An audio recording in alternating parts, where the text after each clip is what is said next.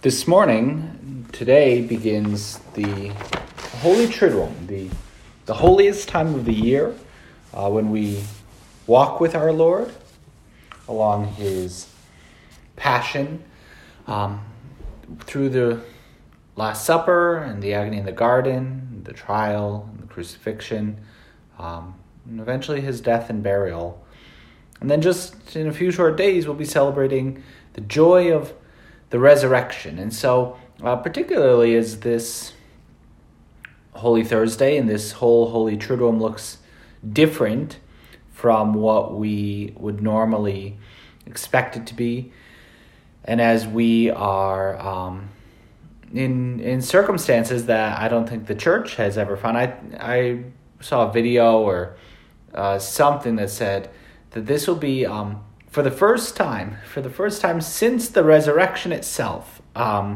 Many places of the world there won't be a public celebration of the resurrection. The people cannot come together to celebrate our Lord's resurrection for the first time since the event actually happened. And as we turn to our Lord in these meditations over the next few mornings, it'll be good to, from our own homes or wherever we're listening, or if we're listening at a later date, to really focus on the mysteries of what's happening. Maybe sometimes we get so caught up in like, okay, well, I can just go to church tonight, right? And then we because we did that, which is objectively better, but that we're missing some of the depth of what's happening, that we're gonna miss, not really enter into the mystery of our Lord's passion, death, and resurrection. Today is Holy Thursday, and Holy Thursday we celebrate primarily the institution of two sacraments, the priesthood and the Eucharist. And obviously the central aspect of today is our Lord's the Last Supper, and the institution of these two great sacraments in the life of the church, the priesthood and the Eucharist. Our Lord says in Luke's Gospel,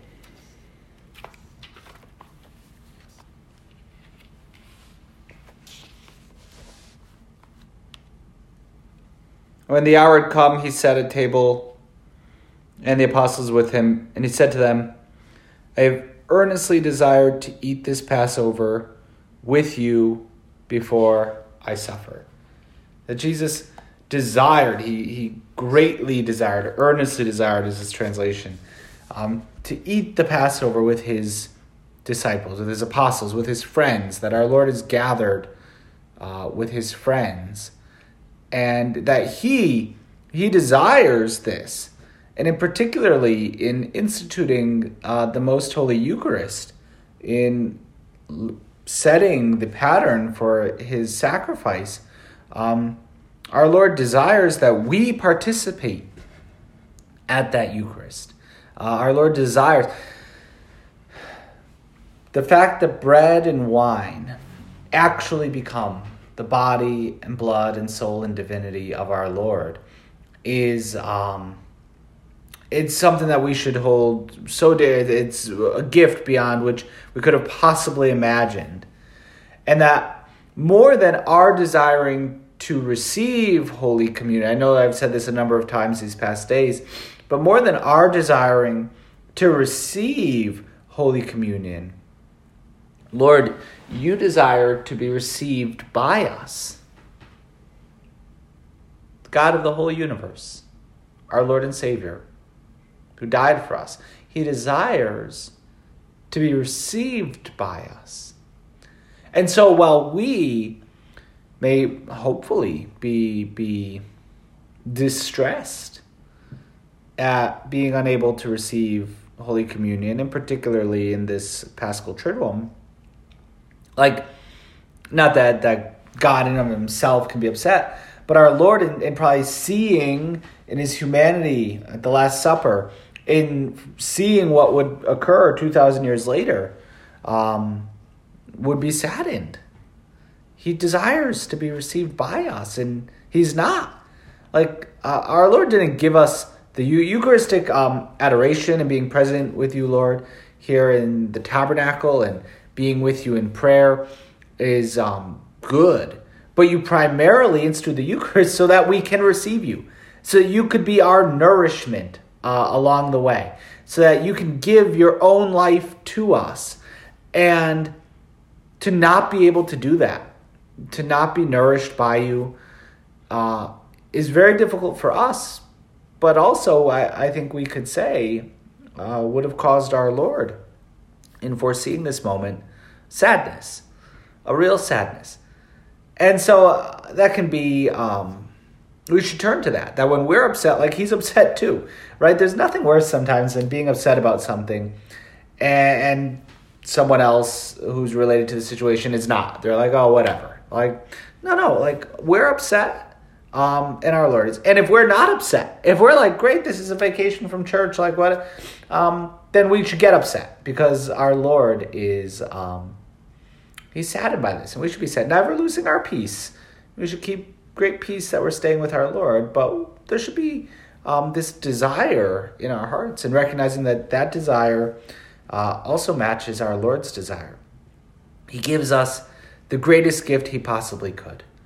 Our Lord gives us his own body and blood. You think, like, how can God humble himself anymore, right? Like, God already became one of us, became a little baby, unable to even hold his head up, became like us in all things except sin. God humbled himself. And then he even became obedient. That's going to be an antiphon that the church is going to pray consistently throughout this time. He became obedient even to the point of death on a cross. God so lowers himself for us. Can he do any more? Yes. Our Lord lowers himself even more to become our own food. He feeds us. How can God become more humble than he has? Well, by becoming our food, our nourishment. He wants to give himself totally to us. And so when we receive our Lord in the Holy Eucharist, the fullness of his body, blood, soul, and divinity, we're nourished by our own God. And rather, some of the saints say, the Eucharist, rather than, normally we take our food and as we eat it, it gets broken down and it gets turned into us, right? If the more food we eat, the more us there is. And we become bigger usually. But that doesn't happen with Holy Communion. When we receive our Lord, we don't turn him into us. He turns us into him. He transforms us. And we are nourished and vivified with divine life through receiving our Lord in Holy Communion. We should make a lot of good spiritual communions today and tomorrow and in these days. We should be telling our Lord that we want to receive him. So that when the moment comes and when we do receive him again, we don't take it for granted. We're not just getting distracted in the communion line. We're not just whatever. We're not deciding we're not going to receive communion because we want to have that extra iced mocha latte. No. Like, this is so important. And may we never take receiving Holy Communion for granted again. Our Lord institutes this Eucharist, and he says, no one takes my life from me, I freely lay it down. We'll see that as well in the washing of the feet. But this is the pattern of his sacrifice. So it's, all of the liturgies of these days are one liturgy, because what our Lord begins at the Last Supper is consummated at Calvary. It's fulfilled. And so our Lord lays down his life in the upper room, and then for him to die on the cross is the completion of that laying down of his life which already occurred. And so when our Lord gives us his body, blood, soul, and divinity, when he takes bread and says, take this, all of you, and eat of it, this is my body. And the chalice filled with wine. Take this, all of you, and drink from it. This is the chalice of my blood, the blood of the new and eternal covenant, which will be poured out for you and for many, for the forgiveness of sins. Like this is the sacrifice that our Lord offers that then is fulfilled upon the cross. We should never see the Last Supper as just like a warm-up act or whatever. Like it's all one sacrifice. It's the one sacrifice of Christ on the cross. He lays down his life and he institutes the pattern that we would be able to follow and participate. So now at every Mass in which we participate, we are present at Calvary. We're there with our Lord. We are brought to his sacrifice, which he instituted for us. Our Lord, in order to institute this sacrifice, institutes the sacrament of the Holy Priesthood.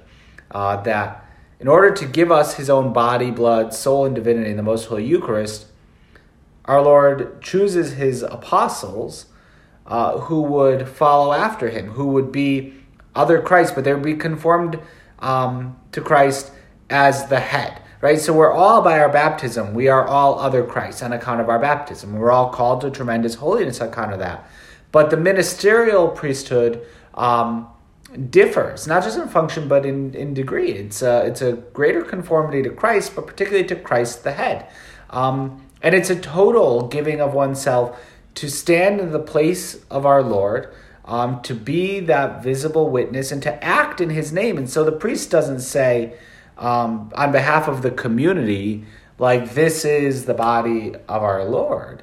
No, this is my body. That our Lord gives his apostles the gift of the priesthood. And we should have always a tremendous respect and love for the priesthood. That our Lord gives us this grace, and that throughout the 2,000 years of the church, men have continued to be conformed to him. And usually not the best, right? A number of the priests that we've met, okay, these may not be the brightest bulbs in the pack, right? These maybe aren't, or even the holiest, right? Because all his new priests leave. They all leave him. Even John leaves, but he comes back, right? They all leave. His mother stays, and a number of the women stay. And the priesthood isn't based upon the fact that these guys were holier than everyone else or smarter than everyone else. That's clearly not the case in the Gospels. But he chooses them to stand in his place, to represent him and to act in his name with his own power, that the priest shares in the power of Christ and is totally conformed to our Lord. In the directory for the life and ministry of priests, it even says, when you see a priest wearing a cassock, it's a more fitting sign of the total giving of oneself. It's the total identification with Christ, this full, visible conformity to Jesus Christ. The priesthood is seen to be instituted in a very particular way in John's Gospel. And this is what is traditionally read at the Mass tonight. That our Lord, Jesus, knowing that the Father had given all things into his hands and that he had come from God and was going to God, rose from supper, laid aside his garments, and tied a towel around himself. And then he poured water into a basin and began to wash the disciples' feet and wipe them with the towel that was tied around him. He came to Simon Peter, and Peter said to him, "Lord, do you wash my feet?" And Jesus answered, What I am doing you do not know now, but afterwards you will understand. Peter said to him, "You shall never wash my feet." Jesus answered him, "If I do not wash you, you have no part in me." Simon Peter said, "Lord, not only my feet, but also my hands and my head." And Jesus said to him, "Whoever is bathed does not need to wash except for his feet, but he is clean all over.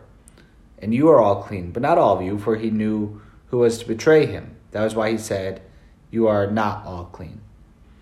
When he had washed their feet and taken up his garments and resumed his place, he said to them, "Do you know what I have done to you? You call me teacher and Lord, and you are right, for so I am. If I then, your Lord and teacher, have washed your feet, you also ought to wash one another's feet.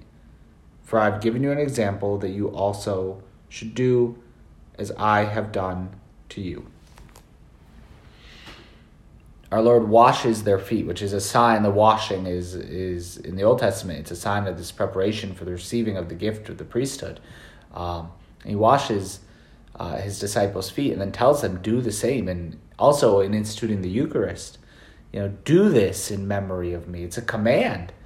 Woe to priests who don't act in the name of our Lord, who don't do anything, who just try to get by. It's in the book of the prophet Ezekiel. I've been praying with it a little bit recently.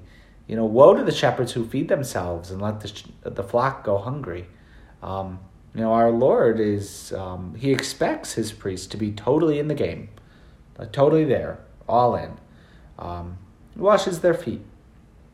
It's interesting, Pope Benedict in his book Journey to Easter also kind of points to the washing of the feet as a prefigurement for the sacrament of confession, which our Lord would give after the resurrection. That someone who has bathed, baptism, is clean, but we need to still have our feet washed that get dirty. And so priests similarly, the priest celebrates Holy Mass, but also hears confessions in the name of our Lord, but with the power that's given to them by the priesthood. That when someone has been washed in baptism, but still needs to be again healed of sin, either grave or venial, immortal or venial, that they need to have their feet washed, and that priests are supposed to be available to hear confessions, always available. Pope Francis tells a story when he was a young priest and he was running. He had to catch a train to get somewhere, and so he's going through the cathedral, and this man comes up and says, Father, is there any chance you could hear my confession? And he said, there's another priest, he's coming out, he'll be here in a little while, just hang out for him. And he kept walking, he stopped, and he turned around, he's like, no, this is why I'm a priest. Forget about my train and all of that. And he said, come on to the confessional. Right? The other priest is going to be come on to the confessional.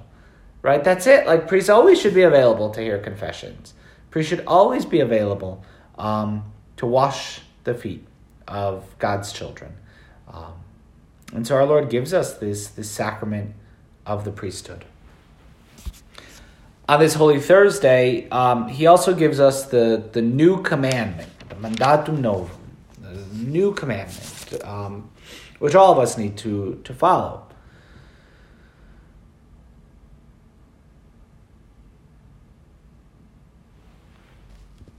A new commandment I give to you, that you love one another, even as I have loved you, that you also love one another.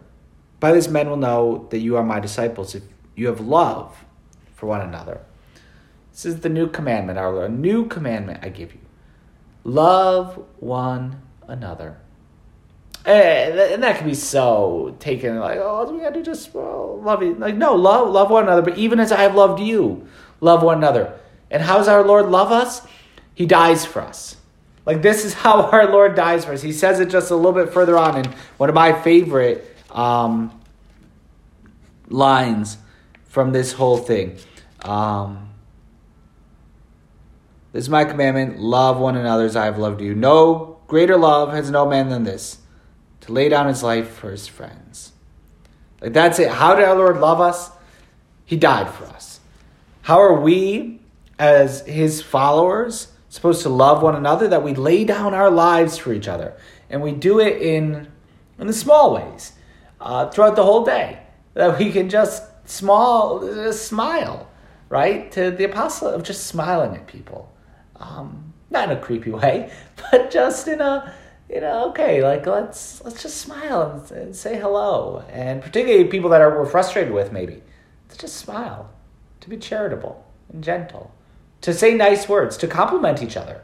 Particularly in these days, if we're stuck at home with the same people and we start noticing all their faults, because we all have faults and they probably notice ours, well, we should compliment each other.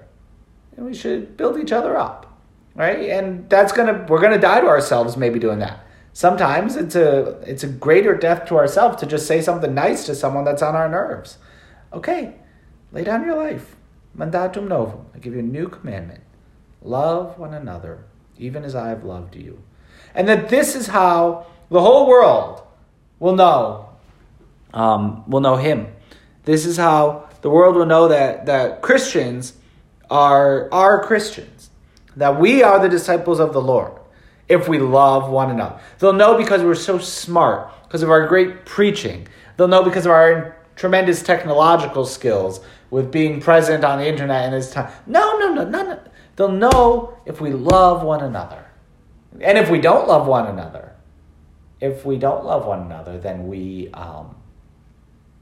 then people won't know that we follow our Lord, and they won't know him. If we are constantly talking bad about each other, if we're constantly splitting up into rival parties, and if all people know about the church is the different ideological divides, and this person does politics, if all we talk about is money and finances and running buildings, and this is how people will know you're my disciples, you run a good organization. Like, no, love one another. That's what we're called to love one another. That's how they'll know.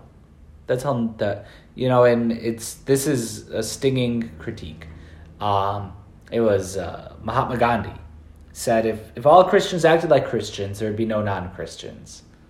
What a stinging critique that is. If all Christians acted like Christians, meaning if we loved one another, if we really did, there would be no non-Christians. Everyone would want to get on board with this thing. But it's through our weakness and our sin that we fail in this mandatum novum.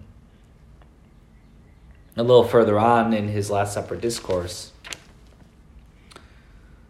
our Lord says, I am the vine, and my Father is the vine dresser. That we need to stick with him. I am the vine, and my Father is the vine dresser. He says these words to us tonight. Every branch of mine that bears no fruit, he takes away. Now, here's an interesting thing. That's it. We have to bear fruit. We're called to bear fruit. Don't let your life be barren. Is the first point in the way by Saint Jose Maria. Don't let your life be barren. We're called to bear fruit. We have to. We can't let our lives be sterile and barren. Have we won people for our Lord, particularly through our love? We're the vine. Christ is the vine. The Father's the vine dresser. We're the branches. Every branch of mine that bears no fruit, he takes away. Those paths, those who profess to be disciples of our Lord but are bearing no fruit, he takes away. But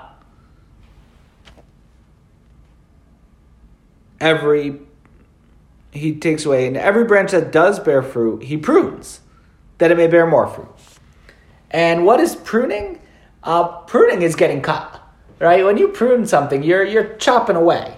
And I remember reflecting on that. I reflect on it all the time, that it either way, you're getting chopped, right? Either way, you're getting cut.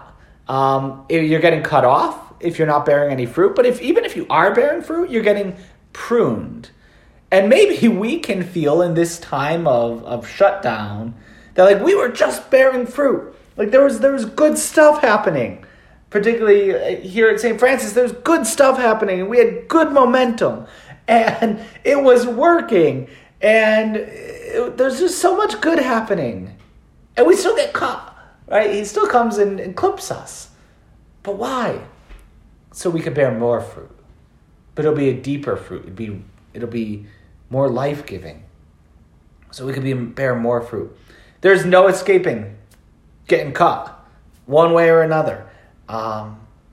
But our Lord continually prunes us so we can bear more fruit. So we can give ourselves more to him in love. So we can love him more. In the spiritual life, either you're progressing or you're declining.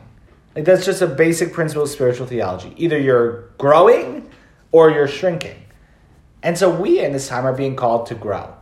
That we are going to grow in love for our Lord.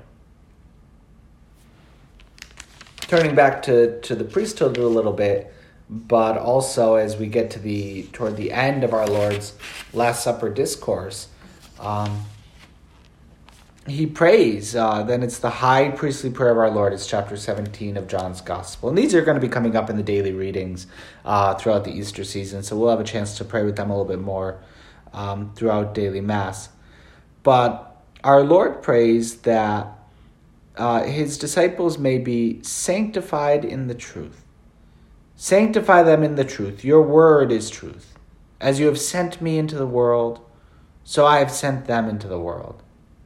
I remember that line was prayed at my diaconate ordination, and so it's still it was set to music, and it's still it's a very emotional one for me. Sanctify them in the truth. Your word is truth. As you sent me into the world, I have sent them into the world. As our Lord was sent into the world, his priests are sent into the world to be other Christ, but we all, on account of our baptism as well, are sent to be other Christs, that we have to be Christ himself, that we're sent into the world. Confirmation is a sacrament of initiation, which strengthens us in the struggle of interior life, but also strengthens us for mission, so we can go out. You're not fully a disciple of our Lord until you're an apostle, until you go out and spread the gospel, that this is part of our mission and our identity. Sanctify them in the truth. And there's a very beautiful reflection that Pope Benedict offered a number of years ago. He was praying with this passage. He says, on the eve of my priestly ordination, I opened the sacred scripture because I wanted to receive once more a word from the Lord for that day and for my future journey as a priest. My gaze fell on this passage. Sanctify them in the truth. Your word is truth. And then I realized the Lord is speaking about me. He's speaking to me. The very same thing will be accomplished tomorrow in me. When all is said and done, we're not consecrated by rites, even though rites are necessary. The bath in which the Lord immerses us is himself, the truth in person. Priestly ordination means being immersed in him, immersed in the truth. I belong in a new way to him, and thus to others, that his kingdom may come. We need to pray that our priests continually be sanctified in the truth. Our Lord is truth. And then we all, as well as his holy people, that we need to be sanctified in our Lord. We're made holy by being conformed to our Lord. As we conclude this time of prayer, our Lord goes out from the Last Supper. He goes out across the Kidron Valley, and that's where we're going to pick up tomorrow. But he prays with his agony in the garden, and so maybe as we conclude our Holy Thursday later today, we can resolve to stay with our Lord as well in the garden, to be there with him in his prayer and his agony as his moment of passion is at hand. Tonight, I always... It always seems so wrong coming home from Holy Thursday Mass and you shouldn't be watching TV tonight. It's not a time to just watch whatever the newest TV show is and to do all that. Like our Lord is in his agony in the garden, and I'm not just going to go watch some sitcom or garbage TV even, or none of that. We should stay with our Lord tonight. And so let's resolve as we go through this day to be close with our Lord and then to stay with him in his agony even tonight, so that we can greater appreciate and be prepared for the consummation of what is started at the Last Supper and fulfilled on the cross. And that going and staying with our Lord tonight, we too can give our lives with him tomorrow.